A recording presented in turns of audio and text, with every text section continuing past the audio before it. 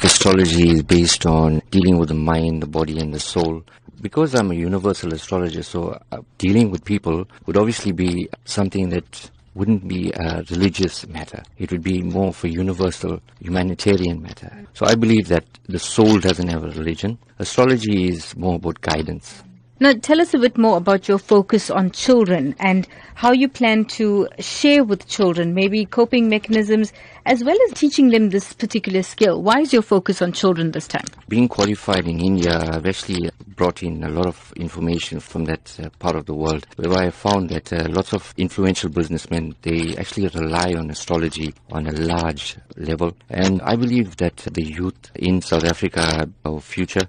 And if we give them a better understanding about themselves, not around us, we don't want to know anything around us. If we understand ourselves from within, we'll be able to adapt to the surroundings. From a teaching aspect in terms of astrology, I would actually advise them about character analysis, personality traits, more importantly about bringing out the best kind of qualities in them that will actually help them to grow and to become future leaders.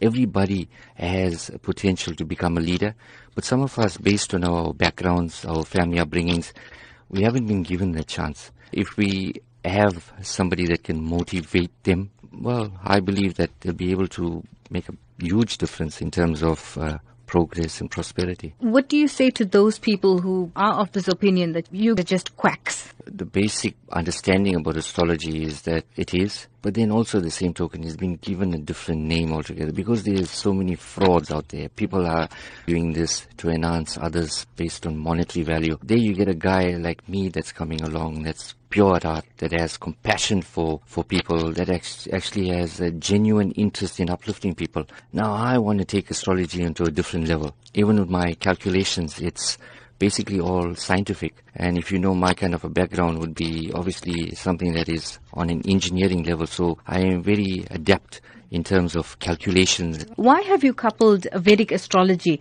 with life coaching? From an aspect of mind, body and soul, I think it's very important that if our souls are nurtured based on our upbringings, our bodies shine.